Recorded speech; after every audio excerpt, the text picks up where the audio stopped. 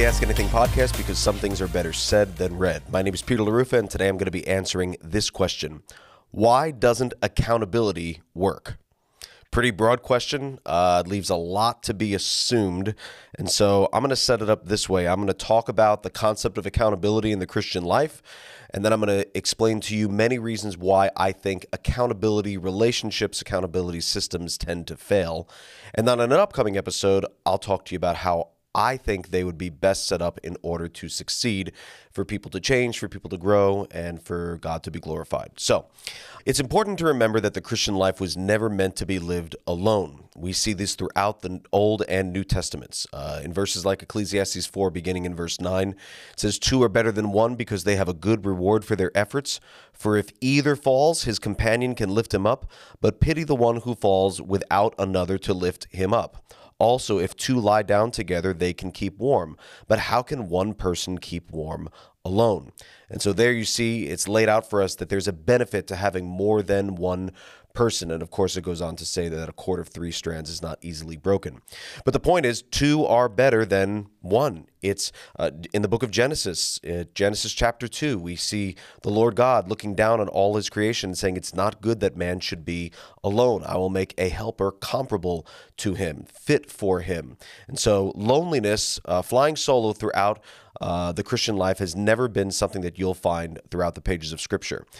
Consider the New Testament as well. Verses like Galatians 6, verses 1 and following. "Brothers and sisters, if someone is overtaken in any wrongdoing, you who are spiritual, restore such a person with a gentle spirit, watching out for yourselves so that you also won't be tempted. Carry one another's burdens. In this way you will fulfill the law of Christ." Let me also read to you from the book of Ephesians, chapter 6, beginning in verse 12. Paul says this, "For our struggle is not against flesh and blood, but against the rulers, against the authorities, against the cosmic powers of this darkness, against evil spiritual forces in the heavens. For this reason, take up the full armor of God, so that you may be able to resist in the evil day, and having prepared everything, to take your stand. Stand therefore with truth like a belt around your waist, righteousness like armor on your chest, and your feet sandaled with readiness for the gospel of peace. In every situation take up the shield of faith, with which you can extinguish all the flaming arrows of the evil one. Take the helmet of salvation and the sword of the Spirit, which is the word of God. Pray at all times in the Spirit with every prayer and request, and stay alert with all perseverance and intercession for all the saints." So right there, you'll see a couple of things. Number one, helmet of salvation, the shield of faith, the breastplate of righteousness. In that picture that Paul is painting of the full armor of God, you'll notice that there's nothing protecting your back. So turning your back on sin or trying to fight spiritual warfare alone is not wise, because as much as you may grow in your walk, you'll never be able to see your blind spots. And so it's essential that we have people in our lives to walk the Christian faith together, to run this race together, to fight the good fight of faith. Verse 18 again, "Pray at all times in the Spirit with every prayer and request, and stay alert with all perseverance and intercession for all the saints." Pray for one another. Right there's an opportunity for people to be helping one another by praying for them. Verse 19, Paul says himself, "Pray also for me, that the message may be given to me when I open my mouth, to make known with boldness the mystery of the gospel." And so there you see, the Christian life is not meant to be lived alone. We need one another. We are family. Our life, our walk with Christ is a community project. Dr. Paul David Tripp said something like that. He has a book with a title that's similar to that. Our walk with Christ, our life, should be lived in community, in the context of a local church, and within the family of God. And so when people talk about accountability, usually they're saying, I'm going to define it as this. Accountability is when Christians seek out the help and support of fellow Christians, another brother or sister, to help bear the many burdens that come with spiritual warfare. It's an effort to reach out to someone else to say, help me fight well. Help me put off sin well and put on the righteousness of Christ. And the question being asked me is this: why doesn't it work? And that's kind of hard to answer because I roughly defined accountability based on my own, like just what I think accountability is, but I don't know how you have it set up. I don't know the context. I'm really not sure exactly what you're talking about. But what I'm going to do is I'm going to outline several reasons why I have seen accountability relationships, accountability partners, basically just fail, why they don't work. And it's usually because of one or several, sometimes all, of the following reasons. All my opinions, take them for what it's worth. First, Peer accountability rarely works. Peer accountability, when I refer to that, it's people who are in the same or similar season of life. Maybe they're wrestling together with a same sin or a similar sin that they're seeking to put off, and they seek to wrestle through that process together. And they think, if I get to do this with other people, if I can be fighting this fight with other people, it's helpful. In a sense, it's helpful to have other people in your life, of course, when you're trying to fight the good fight of faith. That's always helpful to not do that alone. But there's problems baked into that setup. First of all, if it's someone else who is fighting the same sin or having the same struggle that I'm having, it's kind of like the blind leading the blind. You'll usually find those relationships to be heavy on compassion, but light on holiness, because it's kind of like, how can you really call me to a standard that you yourself are not yet hitting? And we go into that Matthew 7 mode of, can I really take the speck out of your eye when I haven't removed the log from my own? And it rarely works. They're usually heavy on compassion because that's what they can give freely and abundantly. And it's usually like, oh, I know, man, it's so difficult. I struggle too. The struggle is real. I know, man. And when you think about it, when you're trying to live a life in holiness, you end up leaving comforted for having confessed your sin, almost comforted for having fallen into the sin, with someone saying, I know how difficult it is, I know how the struggle is so real, but it doesn't necessarily push someone on towards holiness. It usually results in some form of talk therapy, where you just talk about how hard it is, how the struggle is real, how we live in such a dark world and there's temptations everywhere and all these other things, all of which are true. But I got to be honest with you, in my experience with sin, in my own life, I'm pretty compassionate on myself. I don't need other people looking at me telling me how it's really not that bad. If I'm coming to somebody for help, for accountability, I usually want to be spurred on toward love and good deeds, like the writer of Hebrews tells us in Hebrews chapter 10. I don't really need the talk therapy. I'm a hugger. I love hugs. But in this kind of a situation, when I'm seeking to really grow and really kind of really fight really pointedly and purposefully to grow in holiness in a certain area of my life, the hugs are not always what I need. And then sometimes it's the other side, where instead of the hugs, you get the hard talk, right? Someone's coming at you like, you got to stop, man. You got to take this seriously. And it's all this like drill sergeant talk. And then you leave that conversation feeling as if you have suffered the penalty for your sin, almost as if you have repented just because you've confessed. And you think that you've actually reached a mark that you haven't reached yet because you've just confessed. So I'm not a fan of peer accountability. I don't think it typically works. Long distance accountability is not best. So lots of people who, let's say I live in the Northern Kentucky, greater Cincinnati area, and someone says, oh, I got an accountability up in Minneapolis, like an accountability partner up in Minneapolis who I keep in touch with once a week, and we text each other all the time.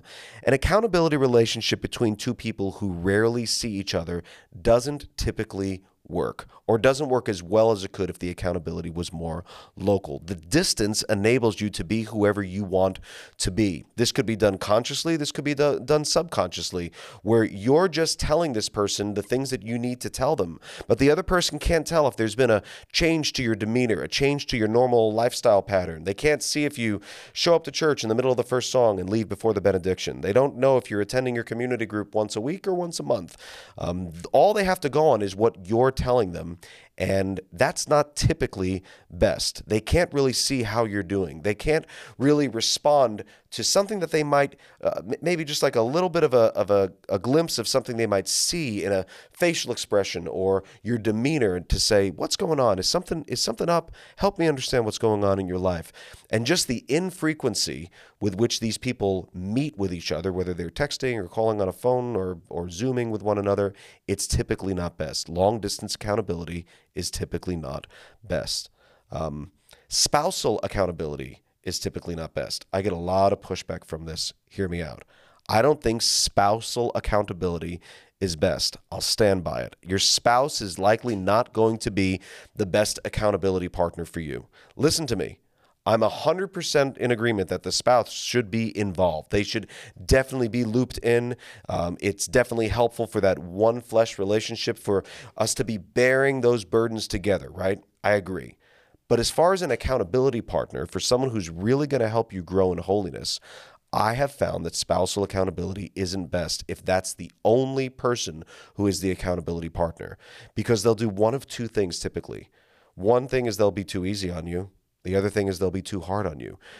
There's too much at play that seems to kind of go against the grain of the one flesh, same team relationship that we see within the scriptures that I don't think necessarily makes for the best accountability relationships.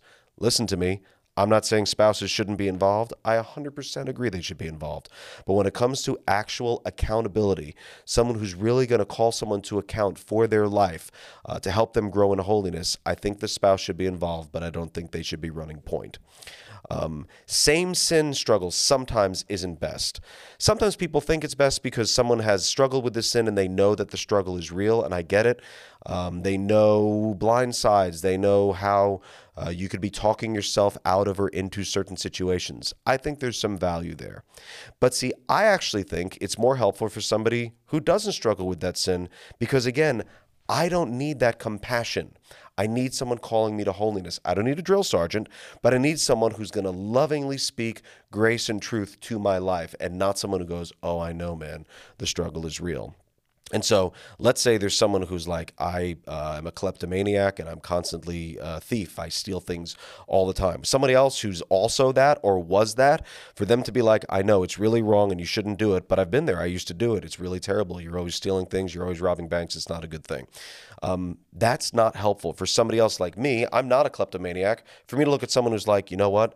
I always steal stuff. I'm going to look at them and be like, that's wrong. That's bad. You should not do that thing at all. It's almost helpful to have the other person say, oh, that's really messed up. That goes against the word of God. That's conduct unbecoming of a Christian.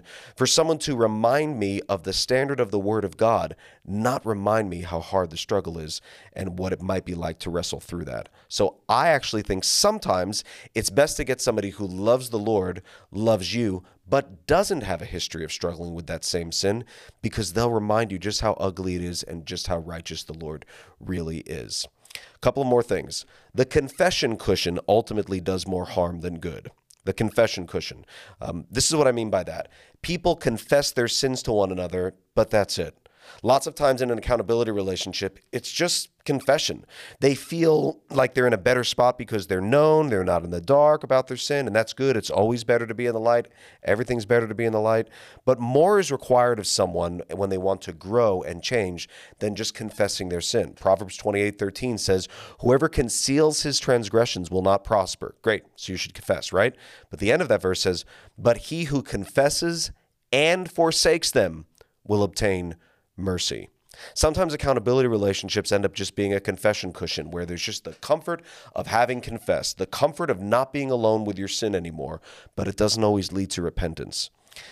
And finally, another reason why accountability relationships don't always work is oftentimes the wrong person is doing what I call the heavy lifting. The person who is trying to provide the help does more of the work than the person who actually needs the help. And that's when you get situations when the accountability partner is like, I'm going to call you every day.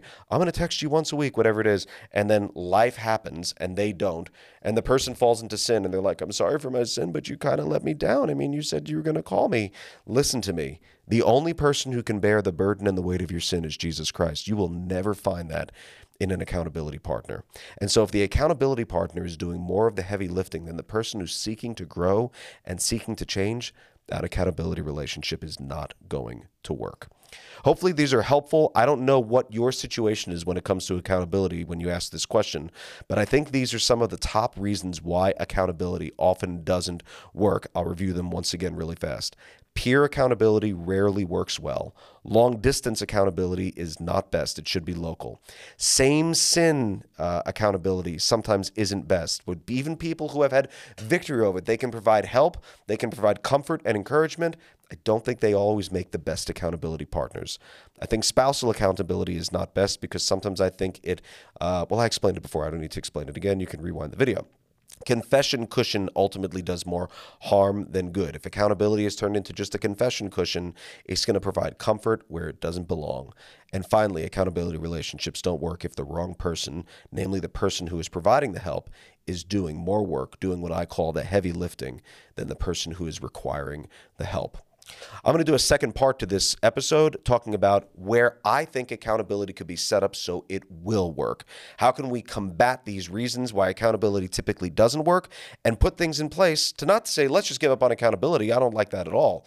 But let's put things in place where accountability really would be fruitful, where we would see iron sharpening iron, where we would see people really bearing each other's burdens and people growing and changing to be more like Christ, to grow in holiness for the glory of God and for their good. So thanks for tuning in. Once again, my name is Peter LaRuffa. You can ask questions anytime through the link in the bio on my Instagram profile, or you can look for the stories to be posted usually on a Monday or a Tuesday, and I can't wait to see you again.